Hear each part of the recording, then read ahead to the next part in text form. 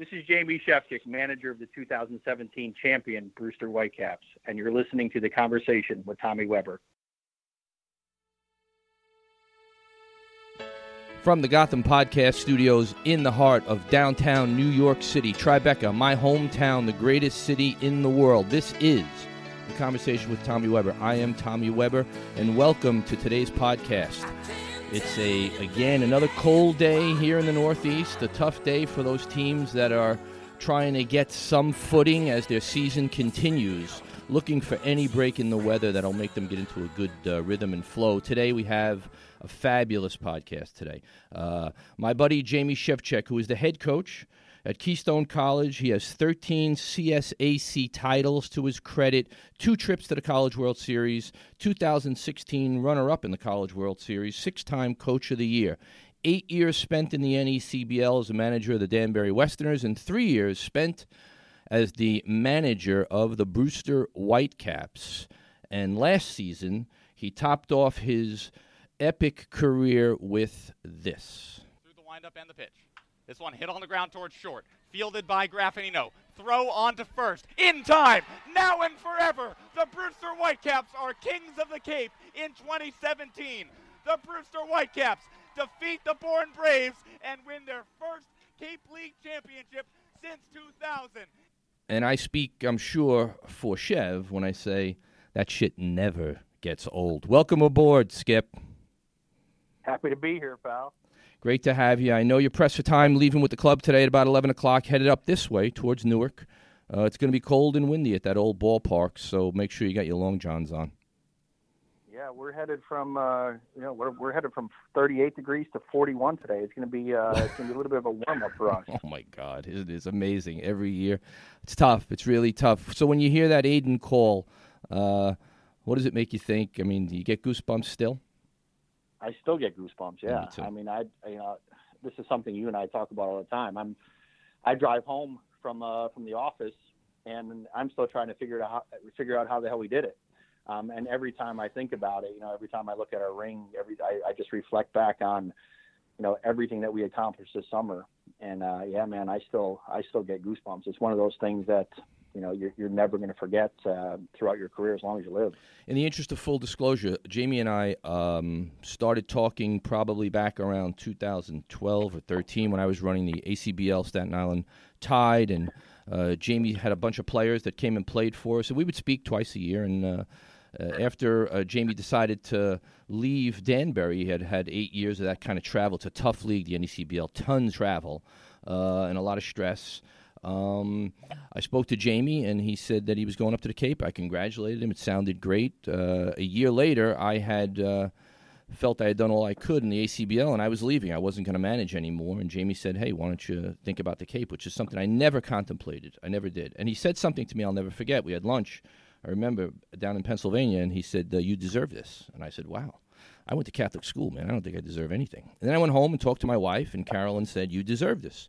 So I said, I guess I'm doing this. And I went up in 2016, and I was sort of the odd man out. They had basically all just gotten back from the Division III College World Series. They came within basically 27 outs of being national champions and welcomed me as if I was one of their own. I couldn't have had a better reception. I couldn't have been allowed to do more and to say more and to contribute more. It was a perfect fit right from day one. And, of course, last year, being given the opportunity to take part in something like that, which is a gift forever, which will never stop giving, I'm greatly appreciative to Jamie. And I want to say one other thing, and I'm going to go out on a limb here, as I often do, because I have nothing to lose. It's my podcast. If you're an athletic director and you're out there and you're thinking about making a change and you're at a big-time school, this is a guy that has to be on your radar. He has to be. He is in the sweet spot. He's the right age. He's the right character. He's an adult. He's got all the experience. This is a guy who has created essentially a Division III empire with limited resources in the Northeast. He's taken nothing and made it something epic. This is a big-time, nationally prominent Division III program. This is the guy you need to interview at least. I can't tell you who to hire, but I can tell you, athletic directors out there in all these major conferences, this is a guy you have to interview. So having said that, Jamie, thank you for the $150 that you sent me. I hope it was well spent. But I mean that sincerely, and I will keep saying that until I stop saying it. So I just want you to know that, and that's how I feel, and I'll say it to anybody. I've said it to you many times, and I think it's going to happen at some point for you. But in the meantime, you're going to continue to do what you do at Keystone, which is making that program one of the very best in the country. Yeah, absolutely. I mean, I'm never going to stop coaching. I'm never going to stop being, who I am. I think the problem that a lot of Division III coaches face in and this is across the board. There's a lot of great coaches out there. There's coaches in high school that are a hell of a lot better than I am. And unfortunately, you get labeled as that high school coach. You get labeled as that Division III coach for so long. And, I didn't have the resources, a long time ago to go be a volunteer assistant somewhere and kind of, as they say, grind it out. And I hate that word, but I couldn't do that. So, and I got this job at a young age, and I've been grateful for it. Hey, I get to coach college baseball, and if something down the road happens for me, that's great. I want to believe that you keep working hard, you keep putting in the time, and good things are going to happen. But let's go back to how you and I met. Don't forget, we talked for 10 years, pal, before we even got a chance to see each other face to face. Well, we certainly did. Time, yeah, we had a connection on the phone for a while, and I remember, the first time that we met on that lunch, I had to actually look up, try to find a picture of you to make sure I knew who was coming through the damn door. Well, just look for a guy who's not that tall with a gigantic head. I'm the guy. That's me. I expected something totally different. I was looking for the big, athletic, fit guy. And, whoa! Oh my goodness! I worked out this morning. I'm not frail. Okay, I'm not frail. That's an inside joke, but anyway. But it didn't take long, man, and you know this. I mean, we'd have our conversations on the phone for a long time, for a few years, and I knew it was the right thing. And I've said this to you and to a lot of other people too. Coaching in the Cape and managing in the Cape is awesome. It's an unbelievable experience. But what makes it even better is being around good baseball people and guys that you really love coming to the ballpark every day with. It's not just the players; it's the guys that's in the trenches with you, and that's extremely important to me. So I look forward to it, Tommy. You know that. Absolutely. Spending the time in the summer with you guys is one of the greatest experiences of my life.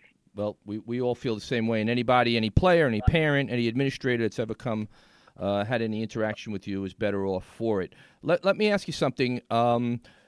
Keystone, where are you? How's the club? What do you think? I know it's been really rough weather-wise. It's been almost an anomaly this winter. It's just been awful for you, especially being a bit west of us. You've really taken the brunt of a bunch of storms. How's it looking today? You're coming up to Newark. How's the club look? In the beginning of the year, I said this could be the best team that I've ever had, and that's a bold prediction to make, because I've had some really good teams. But you judge it on what you do in the fall and what you do inside of a batting cage, and that's a hard read for 6 weeks before you get to play your first game. So we started our season off 0-4. We've turned it around since then, and right now we're sitting at 9-5. And I still do believe that we've got the talent to do some special things here. The problem that we always face is we're in northeastern Pennsylvania. We're in the Northeast. And I've played, 14 games right now, and I've only practiced on a baseball field 3 times. And I think that's usually what it is every year. We get off to a slow start because the weather, puts us in that situation. But I think we're really strong at the end because we get our footing and we become better the more days that we get the chance to spend outside. Yeah, you get too many false positives indoors. Everybody looks like Nolan Ryan when they're throwing, and everybody looks like, Miguel Cabrera in the cage. It's real easy to convince yourself one way or another that you're great or you stink, when in fact the real litmus test is when you get out on the field. And people don't appreciate this. I went to see one of our guys, Mickey Gasper, over the weekend, and it was great to see Mickey, but I froze. I couldn't, I was trying to put myself in the place of the players, and my goodness, it's so difficult. You're so distracted by the cold weather that you're really not as focused as you need to be to play well. And that's why the games are 3-2 and 3-1. Nobody scores, nobody hits, because you're really more concerned with getting off the field and getting warm than you are with playing the game. Yeah, I'm practicing inside a batting cage for 6 weeks is just miserable. It's the attention span of the players aren't there. Right. If the NCAA ever moves the first 5 weeks of the season onto a gym floor, we're going to be really, really good. But until that happens, it's a miserable experience from January through March until the weather breaks, unfortunately. And that's just the problem being in the Northeast. So you've got this unprecedented coaching pedigree, and you've pretty much done it all. So if you could make one change, let's say you became head of the baseball world, what would it be?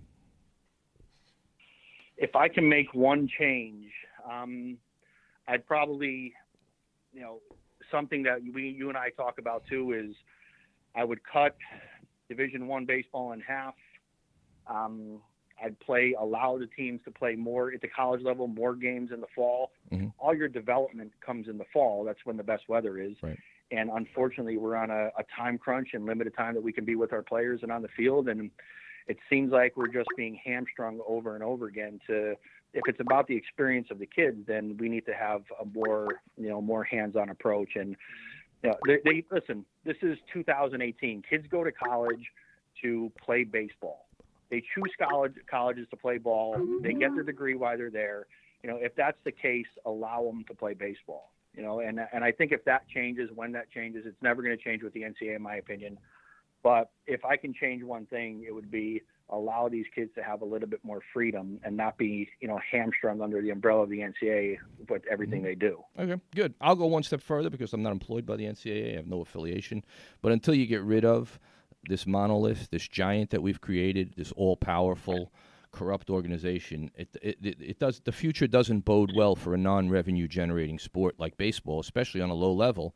Because all these rules really essentially are for 50 schools. The other 400 schools that participate in baseball and in athletics, really, these rules don't pertain to them. And to have Arizona State and Keystone College playing by the same rules is absurd on its face. It just doesn't make any sense. It doesn't benefit, it benefits Arizona State, but it doesn't benefit Keystone at all. So I appreciate that perspective. I really do.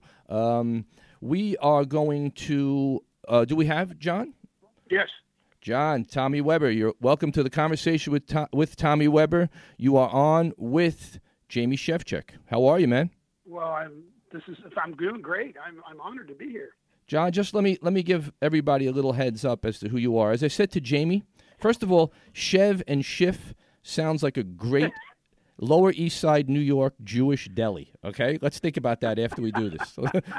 Some nice pastrami. I mean, we could really do it right. But let me tell everybody about our friend John Schiffner. John is 25 for 25 years. John managed the Chatham A's Anglers in the Cape Cod League. He's a two-time champion. He was immortalized as the Brian Dennehy character was him in the movie Summer Catch, and there is no truth to the rumor that he and Jessica Biels might have, had a little thing there during the filming of that, right, John? She was not. Was she? No shot. You had to turn. No did you shot. turn her down? She got a lot better taste than that.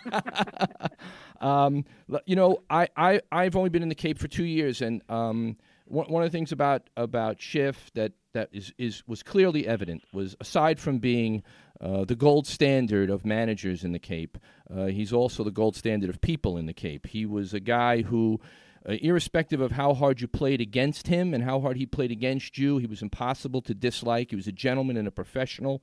He coached third base, and he did it as well as anybody could, and he was always respectful of us and our players. And I must say, John, you will be sorely missed. I know now you're an assistant coach at the University of Maine. So how does it feel now that the smoke is cleared? Well, first of all, thank you so much. That was a really nice intro there, and I really appreciate that. It just for me, it was just a lot of fun to do what I did for all those years.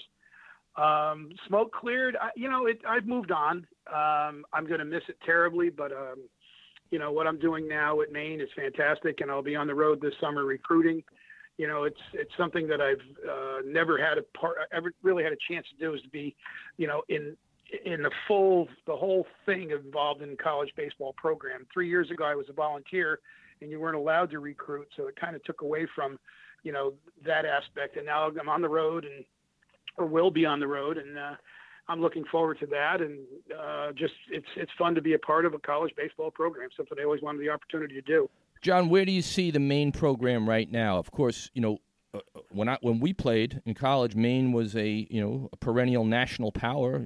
College World Series a couple of times, I think. Where do you see the program right now? We're getting back, slowly getting back, and it's very difficult.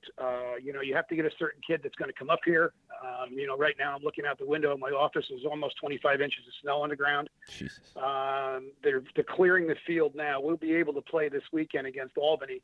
But, you got to get the right kid that's going to come up here because, we're not going to try to, smooth it over. It's Maine. Right. And, we got 25 inches of snow about 2 weeks ago or so, and then 15 3 days before that. We got hit pretty hard by those nor'easters. But you guys see that in Pennsylvania. It's, this is not a, we don't corner the market on snow, but it's tough up here, and you got to get the right kind of kid here. Things have changed over the years when Maine was making those runs into the College World Series, because at that time there was really no scholarship limitations. Right. And there was some really, people up here who really wanted to see the program work, and they funded the program, to the maximum effort. And you had a large percentage of the kids on the team, and they were all basically from the Northeast, and Coach Winkin was getting kids from, many different Northeast states, and they all had some kind of scholarship money. And once the NCAA came in and made a change where you had 11.7 across the board, that really put a real dig into what they were doing up here. And, right now we're just trying to, get ourselves in the hunt for the America East, conference tournament and go from there. We went to the finals last year, and we don't see any reason why we can't, do that again. But, that's the thing. It's difficult. And as all the northern tier teams know, most of the teams that we have in the America East, they're going through that right now. UMBC gets battered with some storms every once in a while, and then everybody else is, way up north up here. And, we were just in Hartford the other day. Their field was pretty clear, but there were still snowbanks hanging around, and I'm sure there's snow in Albany, Binghamton. So it's it's just the type of kid you get here. And then we do like to say that our campus is friendly. It's your family up here, because we're pretty much the last show up here in Bangor, Orono area. Yep. So there's a family atmosphere, and we have good facilities. We've got a dome that we can take full batting practice in. We can't play games in there, but we have a full infield. A pavilion that has 2 pitching mounds in it, along with the two sides we can take batting practice in there. The locker room is really nice. So we get a kid on campus, we think we got a shot at getting them.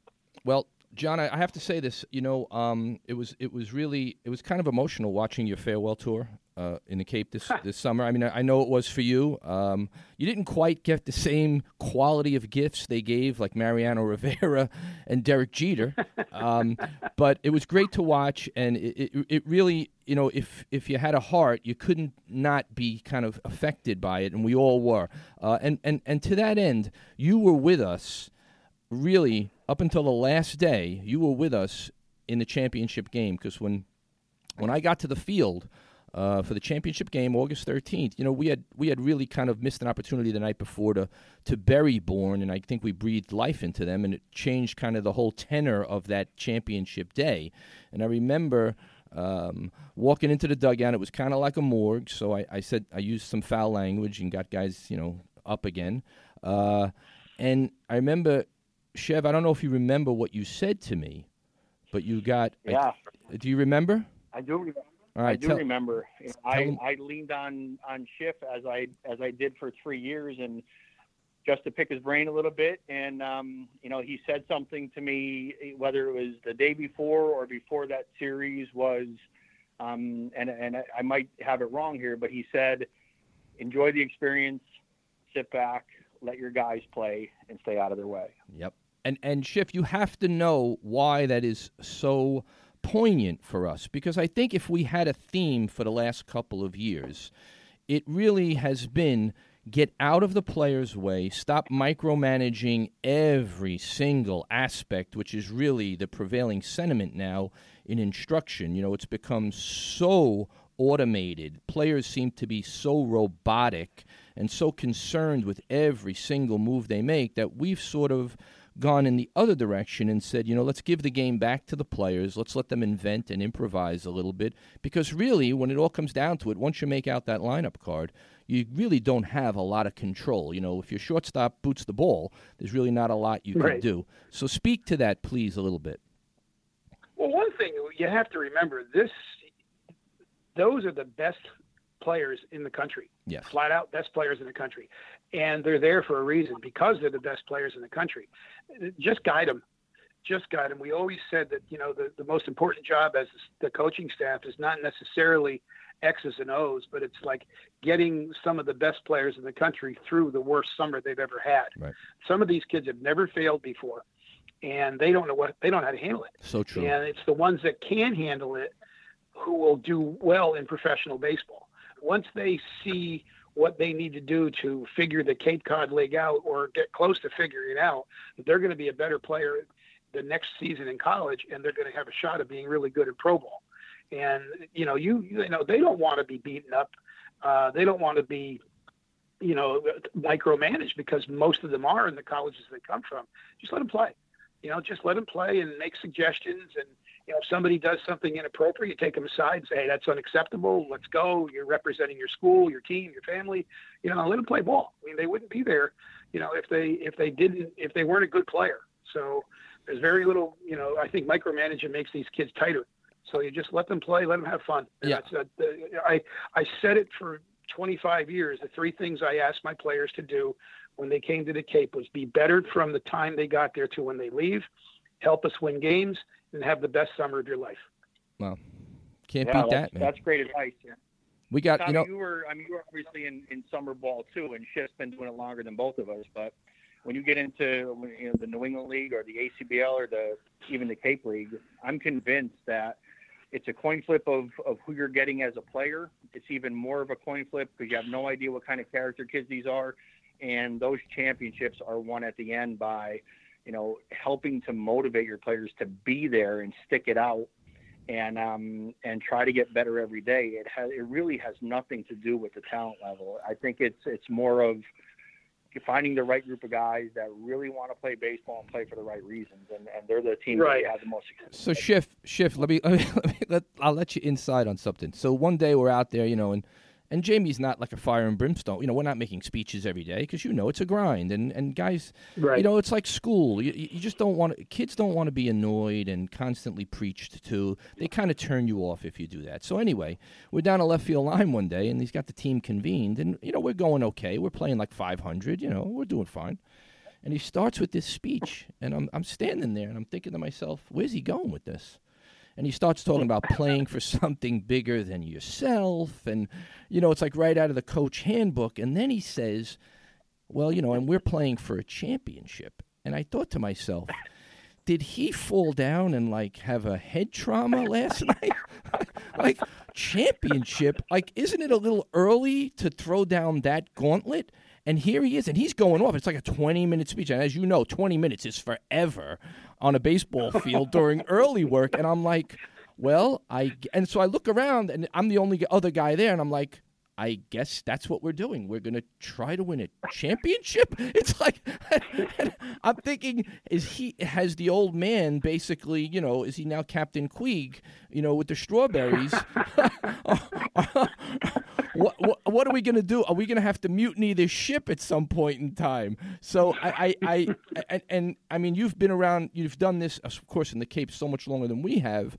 Have you ever invoked that kind of gauntlet with one of your teams? And do you think that Chev needs to get some, psychological help? It obviously worked. So thanks a lot. I don't want to contradict that. But, I mean, what we say to the kids is that you really want to make the playoffs, not because of a championship, how much fun the playoffs are, because the crowds are different in playoffs. Yep. Especially in Chatham. I mean, it's electric in Chatham. You make the playoffs, and holy mackerel, the whole town's there. And, that's the one thing I tell the kids is don't miss out on the playoffs. It's a lot of fun. It's different. There's an air about it that's so much different. Make the playoffs and then see what happens at the end. That's the big deal, is make the playoffs. Do you think, here's one of my observations in my 2 seasons, there is no coincidence between the All-Star game happening and this mass exodus sometimes that we get. Do you think that's how a player separates himself? And I'm really thinking about a great kid like Logan Warmoth who got hurt, left, and most kids that leave the Cape never come back, and he came back. And I think that did as much to elevate his draft status as anything that he did on the field. Speak to that. I would totally agree. I mean, to do that is, in today's day and age, I mean, we're getting excuses now that, well, my girlfriend says if I don't come home, she's going to break up with me. So what he did was pretty special. Yeah. That's, you can't, that's unique in today's day and age. So good for him. And that says a lot for what you guys did, what he learned from you guys. So that's tremendous. Yeah. That's the most frustrating part. That's the most frustrating part of being, managing in the Cape with that kind of talent is the guys that leave and why they leave. We think about the guys that left right before the playoffs and what they missed and what they missed out on by staying an extra 9 days. That breaks my heart. It really does, because they really cheated themselves out of an experience.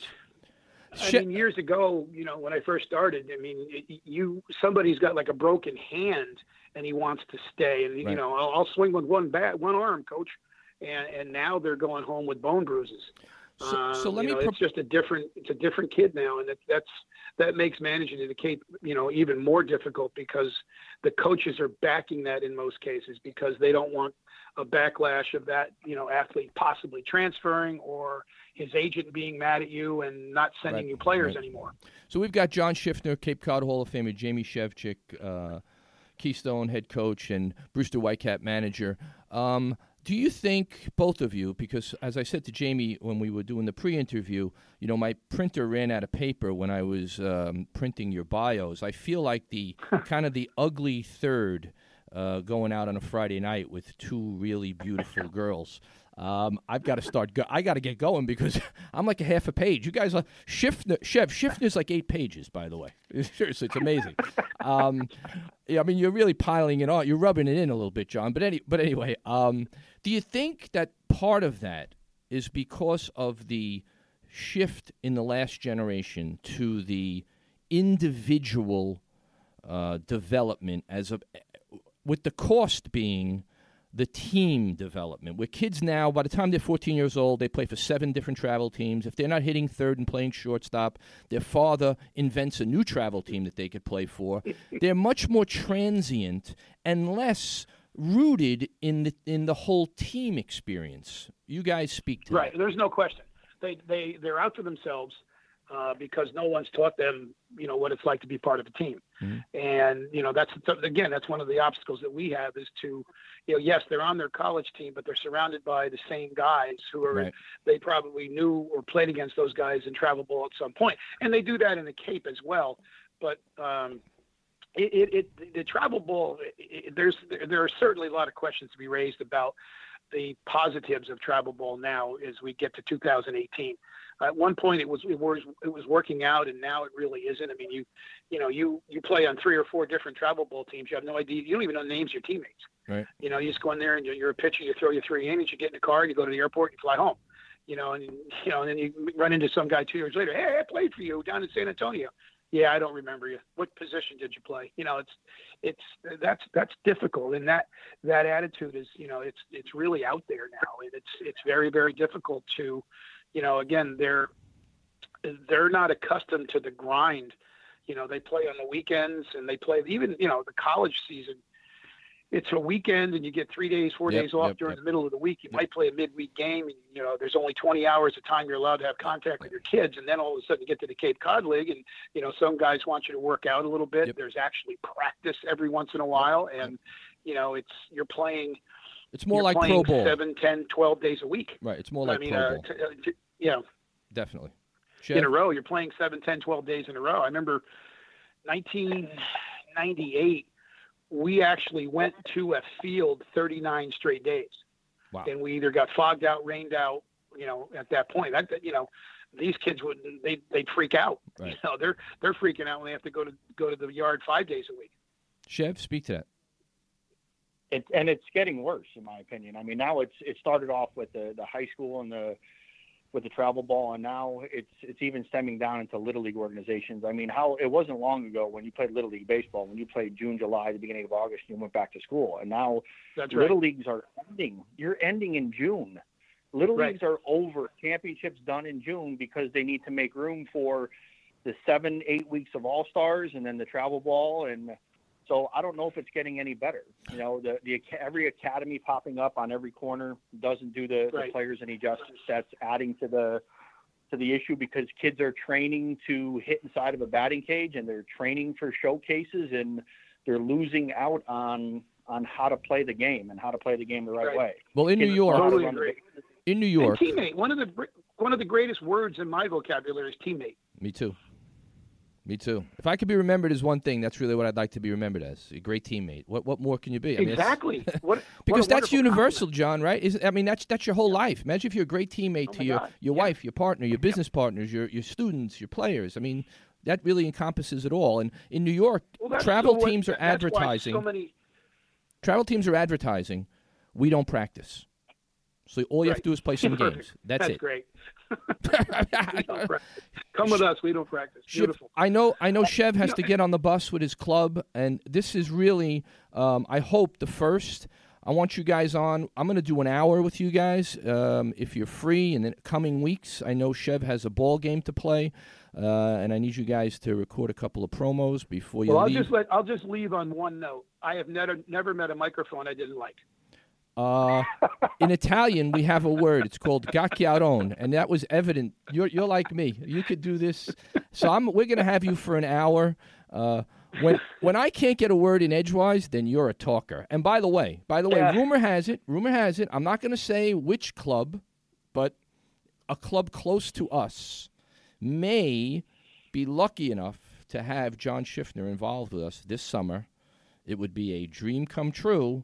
We're hoping that could happen. I'm not going to say who, but I'm going to leave it at that. It's like a Columbo murder mystery, okay? There's only four people who know that reference, and 3 of them are on this podcast. So that rumor's floating down to the Northeast, so it's getting out there. Absolutely.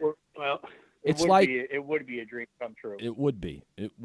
And let me tell you something. This is rarefied air right here. John Schiffner, Cape Cod Hall of Famer, and a great guy. We are going to have him on again during the season, definitely. As a matter of fact, John, anytime you want to get on, you have a list of stuff that you want to talk about, feel free. You have an open invitation.